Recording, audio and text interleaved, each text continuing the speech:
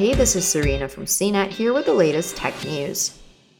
T-Mobile is looking into a post on a forum that claimed to be selling the personal data of more than 100 million people swiped from the mobile carrier servers. The data breach included information such as social security numbers, phone numbers, names, physical addresses, and driver's license information, according to Vice, which reported the security breach claim earlier on Sunday.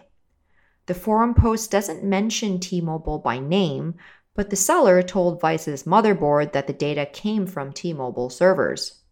The seller is requesting 6 Bitcoin, or about $277,000, for a subset of the data containing 30 million social security numbers and driver's licenses, while the rest of the data is being sold privately, according to the Vice report. A T-Mobile spokesperson said in a statement, "We are aware of claims made in an underground forum and have been actively investigating their validity. We do not have any additional information to share at this time." For more of the latest tech news, visit cnet.com.